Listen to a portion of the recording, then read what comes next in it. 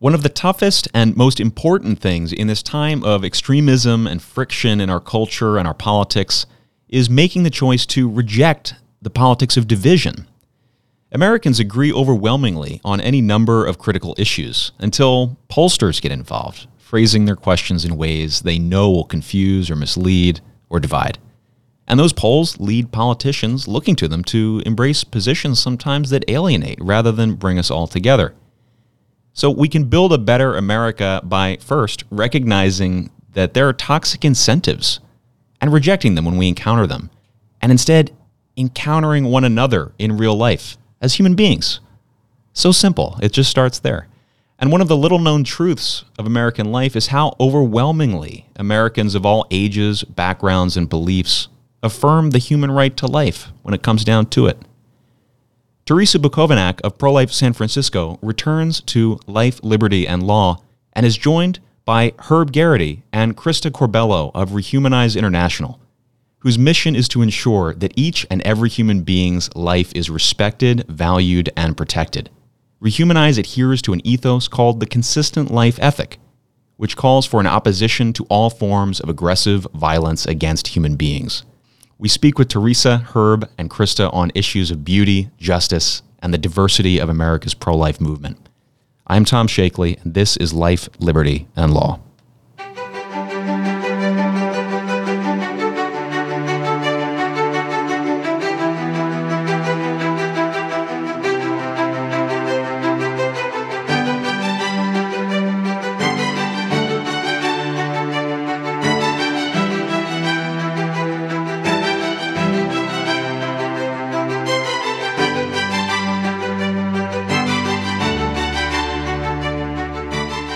Welcome to Life, Liberty, and Law. I am Tom Shakely from Americans United for Life, where we advance the human right to life in culture, law, and policy. And I'm thrilled to be joined today once again by Teresa Bukovac. Teresa, how are you doing? Hey, everybody. I'm doing great. Thanks for having me on, Tom. It's good to be with you again. And we've also got new to the show, Herb Geraghty and Krista Corbello from Rehumanize International. Herb, how you doing? I'm excellent. I'm so excited to be here. I love AUL. I love Tom. I love everyone on the podcast. So love to hear it. This is going to be a good one. Yeah, thanks for having us. I'm excited. Absolutely. Yeah, it's so good to be together in person, too, in this time of social distancing and pandemic and everything else. It's good to be here in Washington advocating for human life. So let's start with Rehumanize International. I spoke the words of your excellent mission statement. And, we've talked in the program in the past with Charlie Camosy about the consistent life ethic. So we have a bit of a grounding for that. But Rehumanize is putting this into practice. Tell us about that. Yeah, absolutely. So Rehumanize does a whole bunch of different stuff, but we focus on education and activating particularly young people, but everyone to fight for these issues. So we do a lot of activism around the issues like abortion, euthanasia, unjust war, police brutality, all of the threats to human life. And it's really exciting to see, especially young people, a diverse group of people from all different political backgrounds, all different religious backgrounds and ideologies come together to say, this basic idea that human life is valuable and human beings should be protected. Definitely. I love what Rehumanize does, and my involvement with Rehumanize has kind of increased over the years. In the beginning, it was an admiration for pro-life feminism and Amy and her education and her advocacy. I think I'm really drawn to the intellectual and the education aspect because that's not my background. I'm a heart person, not a head person, but it definitely, the life issue has a lot of logic and reason behind it. It's sensible, it's reasonable to be pro-life. And so from going from a just Amy Murphy Rehumanize fan to joining their conferences, their Life, Peace, Justice conference, their Rehumanize conference, going for the Create Encounter art contest and winning first place, to being on the board, and now, as of 2 days ago, being the Rehumanize International Executive Board President. I'm excited for everything that they do and moving forward and continuing my activism with Rehumanize. That's awesome. So yeah, Amy Murphy, of course, Executive Director of Rehumanize. And I like it too because, I'm a native Pennsylvanian. So I like to hear, I'm from the Philly side of the state, but I like to hear that there are good things happening in Pittsburgh and you're in a great part of the city. Yeah. as someone from Philly and chose to leave for Pittsburgh, I'm a big fan of all Pennsylvania. So we have Very diplomatic response. I absolutely. appreciate that. We have board members and supporters and volunteers and activists all over the country, but we are based in Pittsburgh. So definitely, if you're there, come out to our events. That's wonderful. And we've also had, of course, on the program in the past, Dr. Michael New, who's also a native Pittsburgher. Yes. So a lot of Pennsylvania connections here. Hope we're not alienating you, Teresa. No, not at all. I'm actually also a longtime board member of Rehumanize International. Very, very supportive, obviously, of the work that Rehumanize does. I do personally hold the consistent life ethic. And while Pro-Life San Francisco remains neutral on topics outside of abortion, most of my board and the community understands that I personally am coming at this issue from the perspective of the consistent life ethic. And while Rehumanize is based in Pittsburgh, as we've clearly stated, I find that the teachings of the consistent life ethic and the existence of an organization like Rehumanize International is extremely valuable in my activism in San Francisco as a left-leaning person. It is a very quick and easy to understand way for left-leaning people to kind of be brought into this conversation about the right to life as it relates to abortion and looking at it through the lens of other human rights issues that they're likely to take a stance against. Yeah, it's so important, and one of the things I love about Rehumanize is the resources that are available on the website. Christy, you mentioned a whole number of programs and initiatives that Rehumanize is known for. I know one of the maybe the longest is the Life Matters Journal, right? Absolutely. But you've also got great things like, the graphics to share, which I love, the feminism, equality for all, graphics and quotes from the journal and all sorts of things that are great kind of ways to invite people into the work, right? Yeah, absolutely. I'm a huge fan of Beautility. It's a word that I made up with my co-director, Alex Sagers, who I know has also been on this podcast. Beautility is basically effective beauty. So things that are, attractive to the eye, but also can be educational. And a lot of the things that we did in our youth programs at Louisiana Right to Life had Beautility. And while we weren't the best graphic designers, we know that we had, our initiative was really to bring in people, I'm from a public relations background. So we see about 3,600 ads per day as human beings. Yeah, no, isn't it crazy? That's the average person who gets on the internet for whatever amount of time. I don't remember. But if we see that much, we know, like if you're on the street handing out things to people, you have a second, you have one moment to give for them to either throw it away. And on the internet, how much quicker you have to catch someone's eye, someone's attention. So with pro-life messaging, it has to be beautiful. It has to look nice. It has to look modern and sleek, That's right. Yeah, beauty speaks to the essence, right? It speaks to the truth of an issue, I think. You see that in, the great work of art that kind of immediately arrests your attention. There's something inherent to it, right? And so it makes sense that you would have that in pro-life activism, advocacy, literature. Something that I think that is so important in any kind of social justice or human rights movement is art in activism.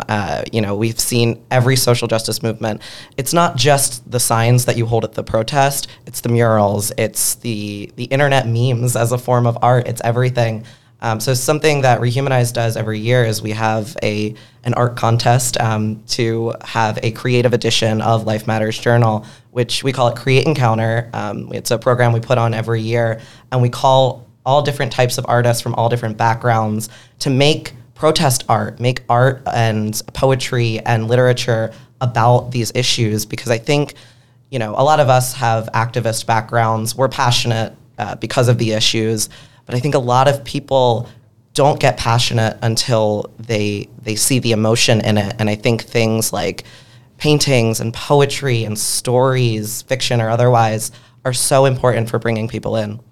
And we need to encounter one another, right? Teresa, I know we've spoken with you on the program before about the role of activism, in the traditional sense where, whether it's standing out in front of the U.S. Supreme Court, with striking images, thank you, Getty Images, or whether it's just the everyday kind of activism of being out in front of an abortion business and offering, a mother's and father's real choice, right?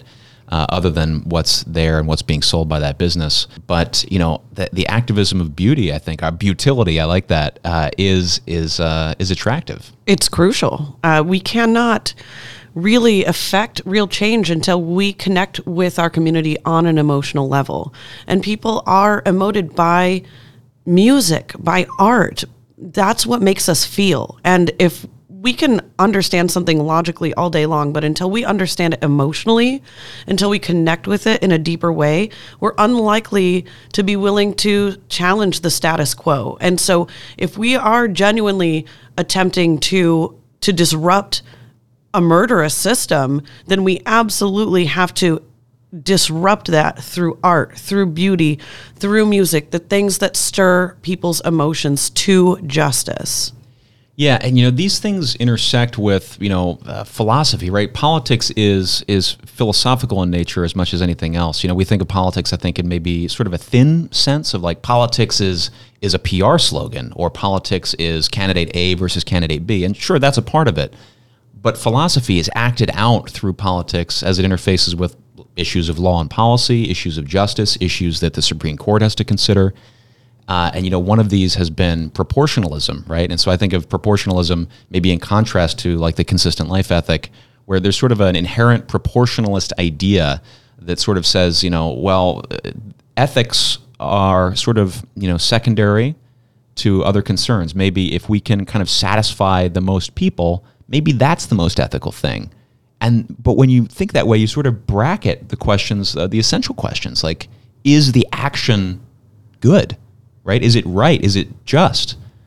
So there's, I think, a temptation to look at that. There's sort of that idea of, well, if we do the most good for the most number of people, then that's good enough. And it's like, no, that can be an excuse to tolerate all sorts of injustice, isn't it? Absolutely. Yeah, I think something that is so important to rehumanize is to reject all forms of utilitarianism, thinking that is able to put aside the rights of one group for the comfort of another, and that, in no issue is that more clear than in the issue of abortion. So, Krista, let's circle back here. What got you involved in the work of pro-life activism, but also with this concern with beauty? So my whole life has been with art. I've been in the performing arts. I've been in music. I started songwriting. I play several instruments. So my heart has always been in the arts. And for a long time, I saw the movement as an intellectual thing. And on my college campus, it certainly was. It was, can you have a conversation about this in an intellectual way? You had to audition. Maybe audition's the wrong word. Too many people like me and her, basically. We're talking about utilitarianism. It was definitely... how can I prove people wrong? And I think that's important to talk about it intellectually, but I didn't feel I had a place. So I did a lot of background stuff in college, and I was in college campus ministry, and I have a Catholic ministry background. And so my love of service was really rooted in my Catholicism. So when I found a place in the movement, it was that I could serve people in the movement. And when I could see in my own life how people did serve my mom for choosing life in the 90s when my biological father wanted her to have an abortion, when my grandparents, her parents wanted her to have an abortion for me. And my mom was served by the people who loved her, who showed compassion to her. As a Filipino immigrant in this country, English wasn't her first language, and she was rejected by a lot of people. But because she chose life for me, I know that she experienced compassion and service. And so whenever I discovered my own story of origin, that's when I realized the movement was a movement of service and of other and of rescuing and love. And it wasn't just this debate political thing, I guess. So my involvement in the movement really started when I'm going to say auditioned. I can never think of the right word. Interviewed. I like it. Audition might be a more honest way to put it. Yeah. When I interviewed at Louisiana Right to Life, I only knew one detail of my own story, and I cried in my interview. And I told them I think I have a pro-life story because when my mom was pregnant, she mailed pictures of herself pregnant to her family back home in the Philippines, and they mailed it back to her with X's on her stomach. Wow. And even though I didn't have the word abortion connected to that, when I found that out when I was 18, I knew at that moment, just saying it out loud, like, oh, that means abortion. So I think I have a story to tell. And so I started telling my story. I started to discover it. I have a song that I wrote my grandmother actually when she was dying in the hospital, that I kind of revisited when I went to Rachel's Vineyard retreat. And it's a song about loss. It's a song about pain. And I played it at my siblings' funeral mass or memorial mass, and it was very meaningful to me. So being able to share my story in that way, and I think it kind of what Teresa was saying earlier, it affects people. It shows people like, this is a real issue. I'm a face of abortion for some people because I'm telling my story, and you can't revoke someone's story from them. So sharing my story is a big part of my activism, and especially through my music, I think. I think activism itself is an art. I often think of myself as a type of artist where I'm taking all of this information, trying to make it consumable for people, but in a way that's interesting and makes them want to look, but also tells the truth about things. And there's so many complicated issues that you have to weigh as an activist, and ways that you are attempting to draw attention to your issue. And sometimes you feel kind of like a composer or an artist. And it's really important to connect with those aspects of activism that are directly connected with fine art, in order to let that permeate the rest of your activism. Yeah, the politics of aesthetics, right? It's something we've lost, I think, this idea. Beauty certainly is a major part of this. But when we boil this stuff down, when we distill it to just the things the pollsters tell us, for instance, we do forget, that people are attracted to, not just the function of something, but the form of something, right? And it's, it's the reason that you want that beautiful house plant in your kitchen, or it's the reason that, you like having your puppy around rather than no pet like me. We've talked about Teresa.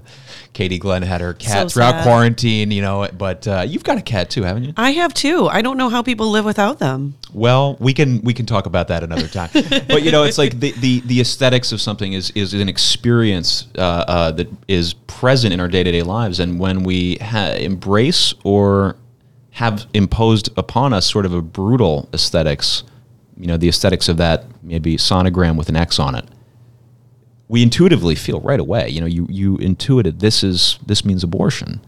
And there's a kind of a recoiling, I think, naturally from that. I think of Steve Jobs, he shared one time a powerful story of his own, which of course many people don't know. Steve Jobs was adopted. And, he shared at one point, this is a quote, he said, quote, "I wanted to meet my birth mother mostly to see if she was okay and to thank her, because I didn't end up as an abortion.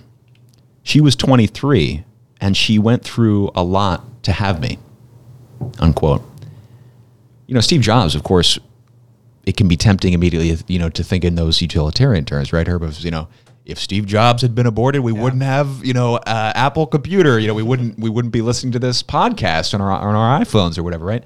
But it's not just what Steve did, right? Steve's accomplishments didn't justify his being, his existence. But he's a powerful example, and examples like that, examples like your presence here with us, Krista, right? That suggests a different way of living, a more humane way of living. Yeah, and I think that's so important when we talk about art and its connection to truth, because so much of rhetoric and so much of politics is about hiding the truth. I think it's about, the clump of cells language, or the my body, my choice, and they don't follow up the choice for what? The choice to kill.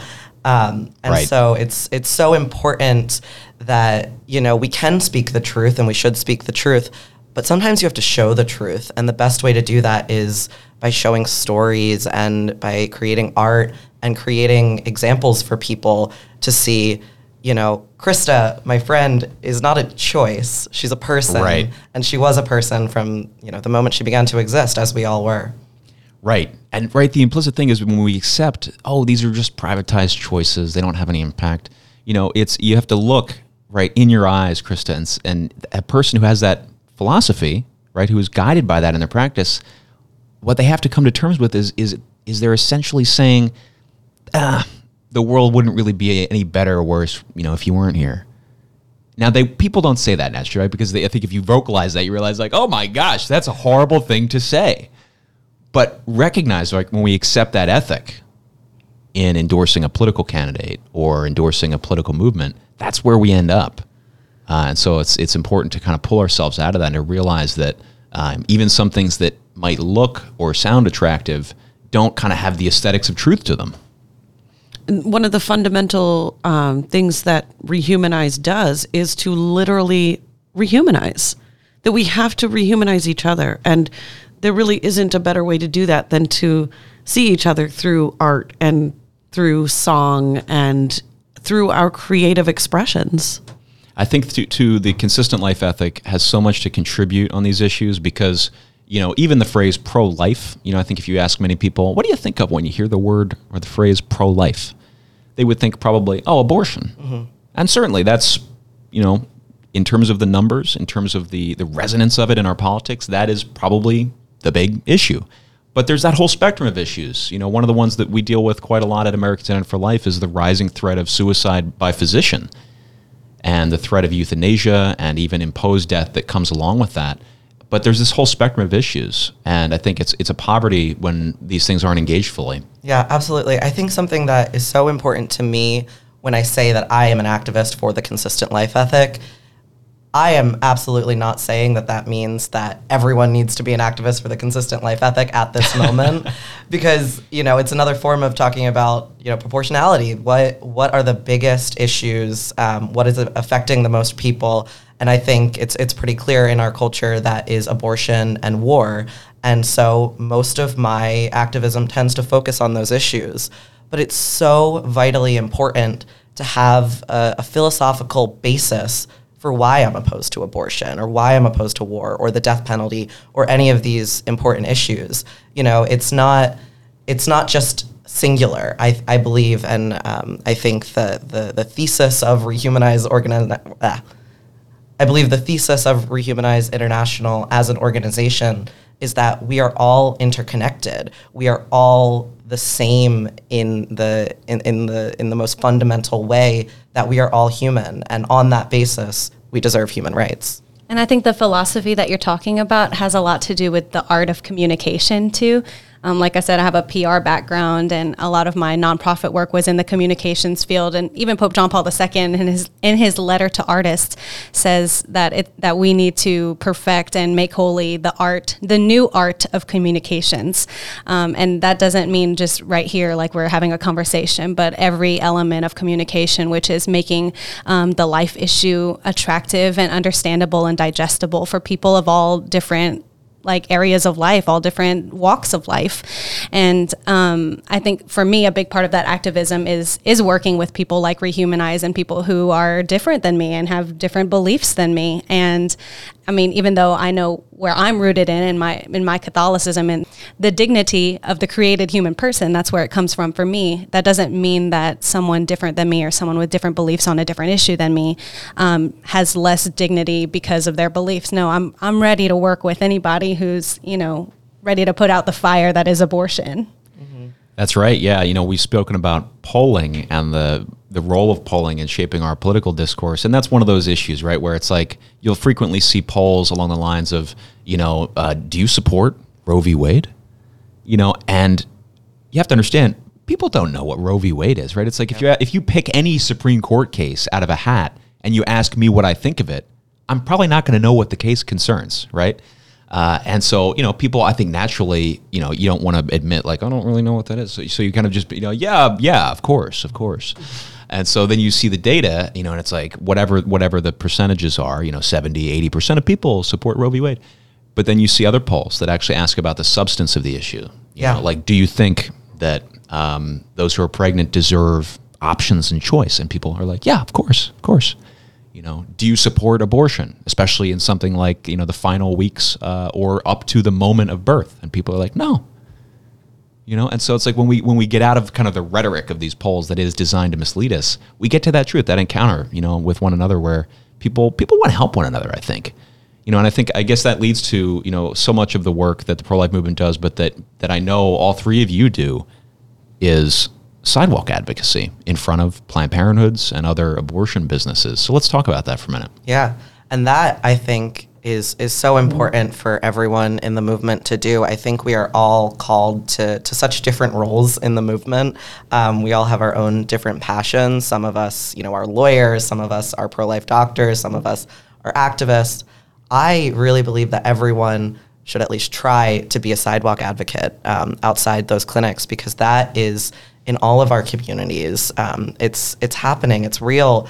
There are children dying. I think so often, it's the pro-life movement ends up being debates about abortion, and it becomes one of those issues. We think of abortion sometimes in the same terms as we think about, tax percentages and things like that, because it is so intertwined with politics, and it should be. It's a majorly important political issue, but it's also real. It's also happening in our communities. So I think that sidewalk advocacy, reaching out to pregnant people and saying, we're here to help you. We have the whole backing of the pro-life movement to help you choose life and to help your baby past pregnancy is so important for everyone to try to get involved in.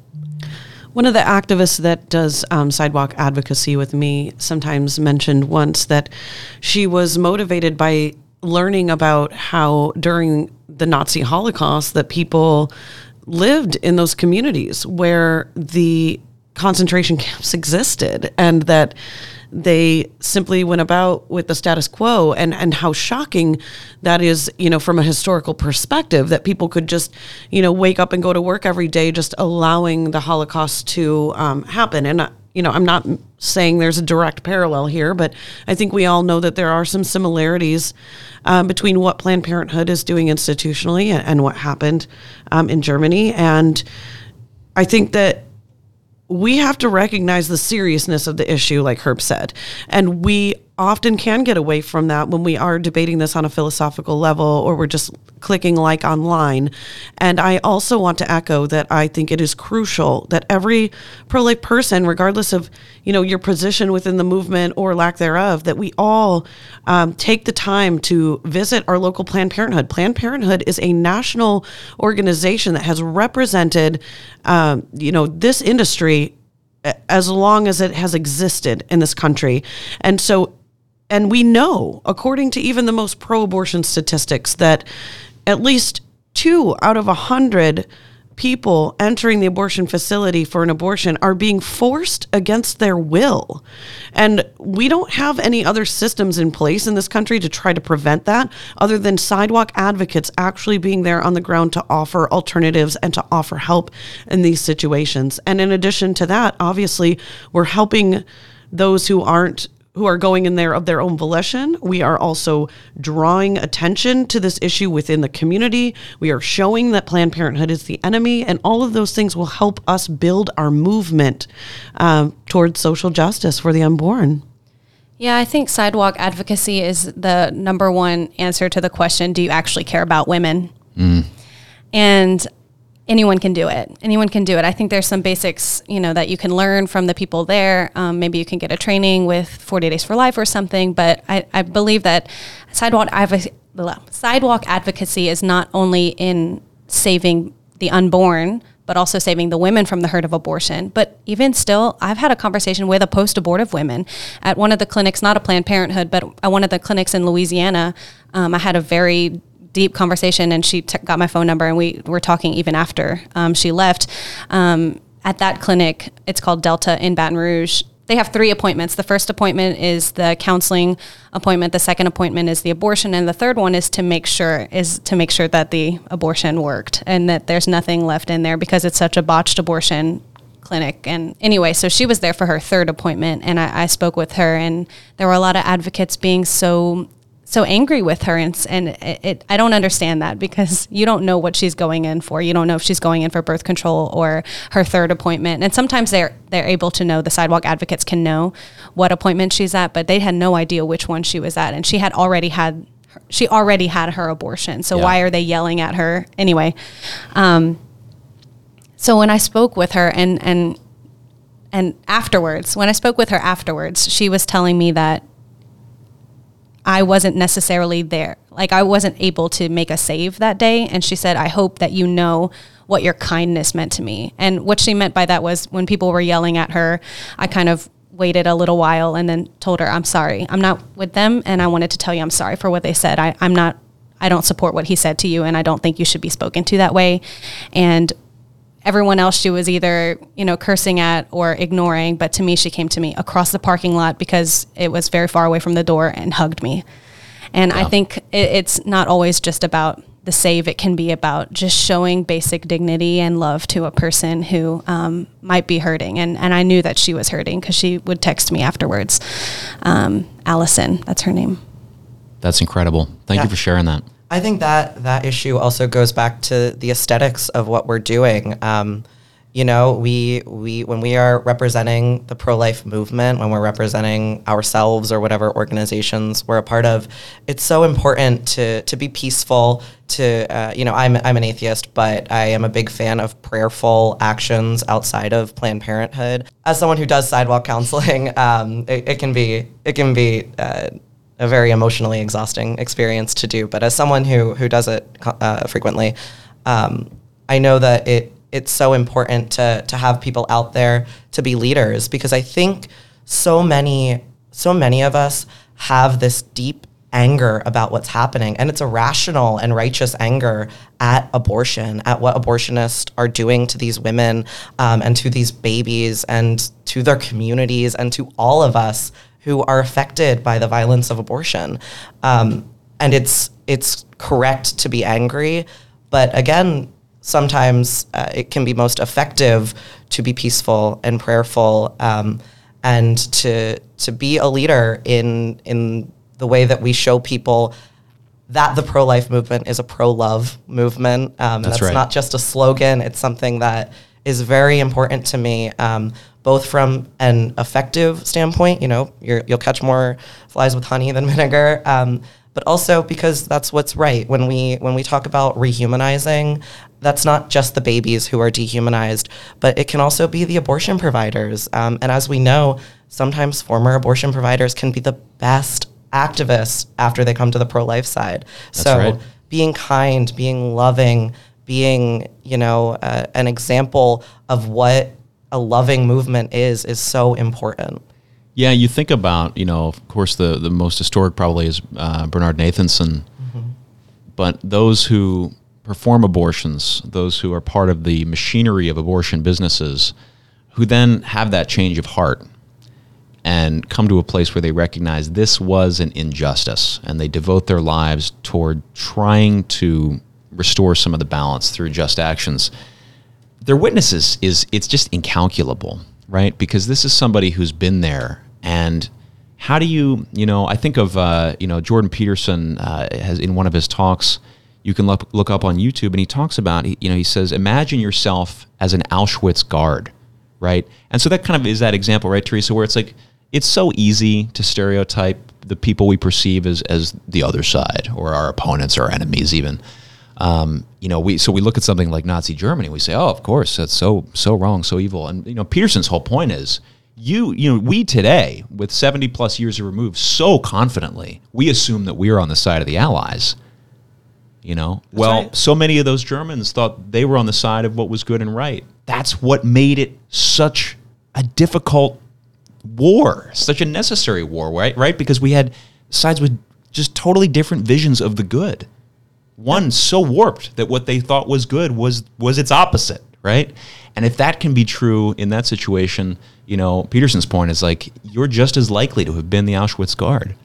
So I think it's easy to look at it like a black and white issue. And I think, for me at least, getting more into the movement means that it's not just pro-life versus pro-choice. Sometimes it's pro-life against pro-life, because not all pro-life people are doing the same thing to build a civilization of love or a culture of life or a culture of compassion. And I think the inclusion factor, that, at least for me, means helping people become better activists. And for me, always trying to become a better activist. How can I communicate this better? Before I post things, I talk to my trusted friends. Does this make sense?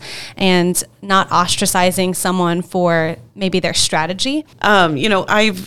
obviously done a lot of research into what helps social justice movements move forward, progress. And one of the main issues that I've run into is that it does require kind of rallying around an enemy, which often seems to contradict with our desire to be a very loving movement. And I think it's important to remember that our enemy is an institution. Our enemy is a systemic issue that goes back to ancient times, and it's not pro-choice people or even abortion industry leaders that are our enemy. That we seek to rehumanize those individuals.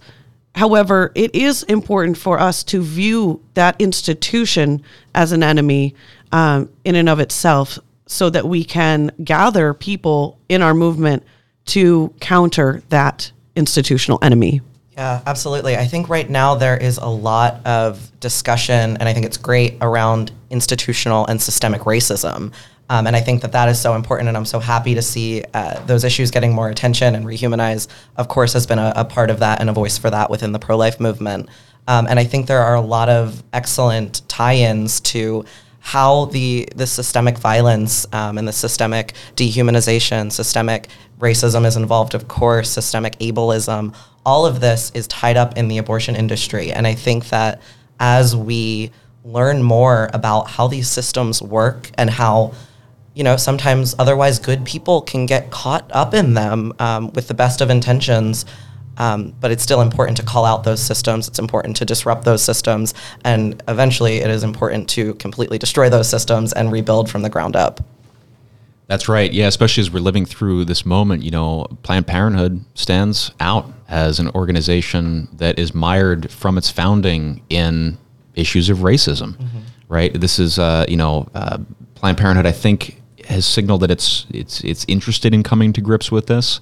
But it's certainly a kind of a reluctant interest, because, if you go on Planned Parenthood's website, you can find just from a couple of years ago, marking what they called 100 years strong. And they have a profile of Margaret Sanger, their founder, they say, a trailblazer in the fight, whose history, they say, is layered and complex, which I assume is euphemism for overtly racist and seeking to reduce the black population in America, because that's what the fact of it was. Yeah, the co-founder of the American Birth Control League, Lothrop Stoddard, was a known white supremacist. All you have to do is Google his name, and it literally says white supremacist next to it. So the very institution of abortion was born out of eugenics and out of this relationship that our country had with the Nazi regime. Clarence Thomas wrote powerfully on the eugenic history in America, and even that's one of those underknown aspects of it, which is that, as heinous as the crimes of the Nazi regime was in Europe, people don't understand that the Nazis borrowed many of their ideas from American eugenicists. This wasn't something that, just came into a diabolical mind in Nazi Germany. This is something that had been bubbling for a long time. And, so it's, in that sense, the work today, if you're somebody who's drawn and recognizes that someone entering an abortion business deserves that loving hand that you spoke about, Krista, you are entering, a centuries-long struggle, a struggle to overcome this injustice. And, a good place to start is you're right, Teresa, we identify that the institution, in this case like a Planned Parenthood or an abortion business, they are an opponent that must be confronted. But people are people of heart, and hearts can change. Right. And so, that's why, for instance, you see over and again pro-lifers emphasizing there's no need for abortion businesses that are already profitable to be getting taxpayer funding. Right. What are we doing here? Yeah, I think that idea of profit and the profit motive is so important to always keep in mind. When we look at Planned Parenthood donors, when we look at the people who end up profiting from abortion, we're talking about millionaires, sometimes billionaires, who, it's not so far removed from the eugenics movement, this population control idea.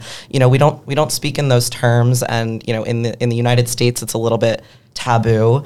But when you look at international Planned Parenthood affiliates, when we're talking about the so-called third world countries, developing countries, the eugenics movement is alive and well, but people like Bill Gates are funding it, and we call it pro-choice instead of what it is, which is this form of ideological imperialism funded by the billionaire class. This is an issue of, capital interest overtaking human rights and women's lives and babies' rights and lives. That's right. We've spoken recently on Life, Liberty, and Law with Obianuju Eka Ocha, or Uju, from Culture of Life Africa, and she's spoken about this, this ideological imperialism, this neocolonialism, what she calls, I think, correctly and provocatively, philanthropic racism. And it's this idea, right, that, we can manufacture market demand for something that doesn't exist. She points out, she says, you look at the data, Africans overwhelmingly reject abortion as a legitimate choice, as a legitimate tool in service of certain interests. But powerful interests are promoting it, right? The same way they do here domestically. Mm-hmm. And so, it's like you saw last year, I think it was, what was it, like some great number of Fortune 500 companies, startups, San Francisco companies, sorry, Teresa, signed this open letter, right, emphasizing how important abortion is. And, it's like, why would they do this? Well, it's pretty simple. It's like if your employees don't have family obligations, they can spend more time working for you, right? And so it's like, it doesn't take much when you think about this to understand what are the incentives here, and to push back. And we even need to do that in our companies if we're in a company situation like this. And it's going to mean bravery. It's going to mean courage and risk. But to step up, right, and to say, if you work at like a company that signed this letter, like a San Francisco startup, to say, no, you don't speak for me in this way, right? Yeah, this is a tactic that the abortion industry has used since the 1970s. It's shaming literally anyone who dissents on abortion. And this is an effort to do that on a broad level, to ensure that, the left-leaning people that agree with, these tech companies' ideologies on most other issues are forced to keep that information quiet. I have spoke with Google employees who've been concerned about their pro-life opinion, who have gone to their employers and said, hey, is it going to be an issue if my boss finds out I'm doing this pro-life work? And the feedback they've gotten is, yes, it will not help your career, and you should probably keep that quiet. And that's very, very silencing, powerful, and effective. It's incredible. I mean, it's, and it's, of course, these are all off the record conversations, but sure. The more I just put it on the record, though. The more that these things are silenced, the more dangerous it becomes, right? Because it's like, it's like something being slowly brought to boil, and eventually, that whistle's going to go off. All right, Teresa, Herb, Krista, we've talked a lot about a lot of big issues: beauty, aesthetics. What was the word? What is it? Utility. We talked about a lot of big things. Utility, I like, which I'm adding to my lexicon. Aesthetics, the importance of activism, the importance of encounter, of being there for people outside of abortion clinics through sidewalk advocacy. As we look to the future, what's next, both for Pro-Life San Francisco and for Rehumanize International? So Pro-Life San Francisco, if you don't know, is engaged in a campaign against the University of California, San Francisco, for their very unethical fetal tissue research practices. We know from their online modules and from statistics and from lots of other sources that UCSF relies on live dismemberment abortions and possibly and very likely born alive infants in order to supply, to harvest and supply fresh baby body parts for medical experimentation. Now, this obviously is got to be one of the most egregious and most grotesque. Yeah. Yeah. I mean, this is abortion extremism at its worst in America. Abortion extremism in general emanates from the University of California, San Francisco. Their Ryan residency trains more OBGYNs than anyone else in this country, and they are the most involved medical institution on the issue of abortion worldwide. They've been funded by Warren Buffett, Packard, and Gates since the 1960s, and they are connected to basically the production of RU-486. They are connected to all chemical abortion. Exactly, the abortion pill, and several other very shady things.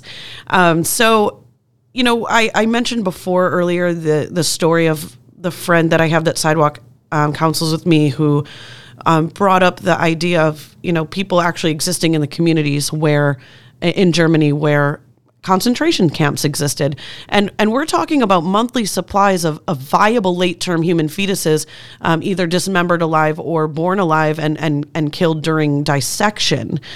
So if we're not willing to get up and stand up in San Francisco and say, this is absolutely wrong, this is something that the vast majority of Democrats and even pro-choice people would oppose if they knew what was going on. So Herb and Krista have both agreed to come to San Francisco this summer. We're partnering with survivors of the abortion Holocaust to put continuous pressure on this university to come up with creative activism ideas to draw attention to this issue, to get a national spotlight on what's going on there.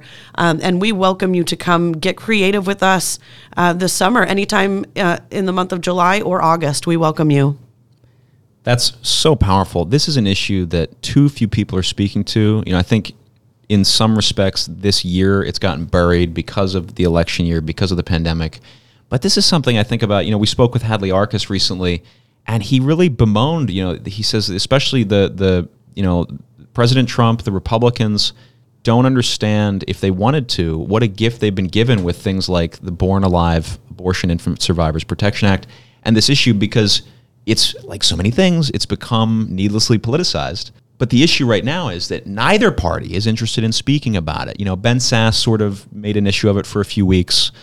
It's sort of been, thrown about here and there, but it's little more than platitude at the end of the day, because people aren't talking about it. It's uncomfortable, right? They don't want to address it. It's the worst. But it's happening. It's easier to talk about first trimester abortion than it is to really dive into these very, very serious late-term issues. And so I definitely understand people's aversion to it. However, the time has come to address this. And when we're looking broadly at strategies for actually winning this movement, we have to win in places like San Francisco. Nancy Pelosi she blocked a vote on the Born Alive Act like 80 times in 2019. And obviously she represents San Francisco. She's a longtime resident there. And this is allowed to happen at the University of California, San Francisco, right there in her own backyard. If we as a pro-life movement are able to pool our resources and our creative talents together and actually make real noise about this particular issue in a place like San Francisco, we will win. San Francisco is the Atlanta of the Civil War on the abortion issue. When we win there, when we really start to show that even pro-choice people disagree with this level of abortion extremism, the abortion industry will fall. They will no longer have a secure relationship with the Democratic Party, and they will therefore have no power in this country. It's a question that has to be asked every time we engage publicly with Planned Parenthood or abortion business interests. Why do you support for-profit harvesting of human beings? We don't have to get into what you're doing with them even. Why do you support this? And it's just simply the case that they're not asked. And they don't know. I think, with UCSF, our claim isn't that, they're benefiting financially from this, although I'm sure that they are to some degree. It's more about the egregious practices that are happening. But we know in California that there are companies that are profiting off of this, like STEM Express, like Advanced Biosciences Resources.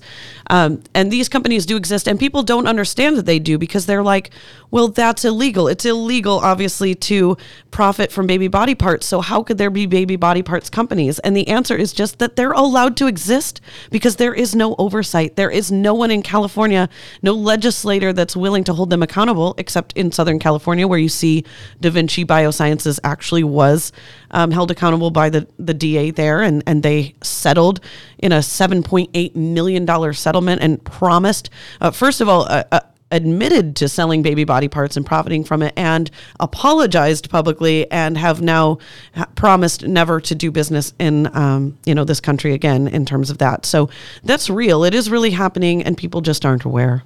No, you're right. You speak about your friend who grew up near the concentration camps in Germany. I think, I can never see, when I see like a Stericycle truck go down the street again, I never see that the same way since the investigations over the past few years. Right. It is the equivalent, right, of seeing that train roll down the tracks to Dachau or Auschwitz. And it's right here. It's in our daily lives, and we've got to continue pointing it out. What do we have to look forward to with Rehumanize? What are you guys up to next? We have a lot going on. We, of course, always have Life Matters Journal. That is something that I've been working on recently. We've been involved in the current uprising for Black Lives Matter. To be clear, not the organization Black Lives Matter, but the message that Black lives do, in fact, matter, and that all Black lives matter, whether they are in prison, whether they are transgender, whether they are victims of police brutality, or whether they are victims of abortion. Every single Black life matters, and it's important that those issues are getting attention. So, of course, we are involved in that. We are involved in this UCSF campaign. We also, I'm just getting started in looking into the University of Pittsburgh's involvement with fetal tissue research. David Daleiden wrote an excellent piece about this recently, describing this just horrific level of abuse when we're talking about these unborn boys and girls being sold for profit and being experimented on. You know, we wouldn't accept this on anyone. You know, you couldn't do this to the worst political prisoner that we have, but we're doing it to innocent little babies. So I am getting involved in the campaign to confront the University of Pittsburgh on fetal tissue research because, as Teresa said, this is a turning point, I think. I think that this is something that I'm really passionate about, finding common ground with people. And even people who are pro-choice can see how absolutely grotesque this is and how it's not necessary. You know, another issue that Rehumanize International deals with is embryonic stem cell research. That is another example of using these human beings, and often in embryonic stem cell research, we're talking about killing the human beings for research, or researching on them and killing them after 2 weeks, which is about as long as we're allowed to keep embryos alive for experimentation. Because once they get older, they start looking more human. And it's so important to point out that both these issues, embryonic stem cell research and late-term aborted fetuses for medical research, are not necessary. We're not finding results from these. We have made so many more progress with adult stem cell research. Charlotte Lozier Institute has a lot of excellent information on that. And it's just so important to remember that we are not extremists here. When we're talking about these issues, we are the common sense solution. People shouldn't be killed. People shouldn't be experimented on during their or directly after their death. It's grotesque, and it is. You're able to find common ground with people of all different political backgrounds, whether they're pro-life, pro-choice, anything. And so that is what we are up to, along with, I'm sure, a bunch of other projects. That's tremendous. Yeah, you know, pro-life, it's just the natural position that people have, right? It's like you don't need labels to describe it. If you ask the average person, do you want to help your brother or sister? The answer is going to be yeah. So I love that Teresa and Herb have these like very eloquent and itemized list of things that they're going to be moving forward. But for me, as the new board president, I think, of course, supporting and being there for UCSF this summer. Just moved to San Francisco and California in general. Woot! Very nice. I lived there for 2 days, and then I came to DC. So now I live in DC. I think as the board president, my focus is going to be maybe not so much on the front lines in the future, but definitely activating further leaders. I consider myself the leader of leaders, and I'm really good at rallying the troops. And for me, that looks like getting people to, it's like strength-based practice in psychology, and saying what are your strengths and where's your place in the movement, and how can I activate and help you flourish and do it, because a lot of people do care, but I think a lot of people also maybe don't feel like they have a place like I did once in the movement. And so I think my place in the movement right now is getting other people to find their place in the movement. So for me, that's, you know, my family and friends back home in Louisiana, getting them involved and informed about the June medical case right now. And with Rehumanize, activating our board and our followers in our community and getting them to do more and say more and speak out and be brave and be bold, because it's needed. But further, I think, and maybe very long term for me, is creating a community for people who were considered for abortion or have aborted siblings through my nonprofit, Even This Way. That's powerful. All right, Teresa, Herb, Krista, something we do every show is our shot of gratitude. We share just something we're grateful for. It can be anything. Teresa, what's something you're grateful for? Well, I know it's probably pretty obvious, but I'm really grateful for Herb and Krista, who have come to Washington with me and who are going to help me organize for UCSF, and just their incredible commitment and activism. And they make me look really cool. So I am very thankful. It's true. It's true. You know, I'm thinking myself, I'm grateful for all the work you're doing, but I'm grateful in particular that, you know, we talk a lot in America about the First Amendment, right? About free speech. But we've also talked about the ways that free speech can be suppressed, right? If you're maybe at that company where they say, yeah, you really shouldn't talk about this if you want to keep your job or if you want to have a future here. So I'm grateful that we at least here, and that there are places, mediums, podcasts, internet, elsewhere, where you can still speak openly and speak freely. It's so important. We've got to defend the space by engaging in it, because otherwise we forget what it looks like.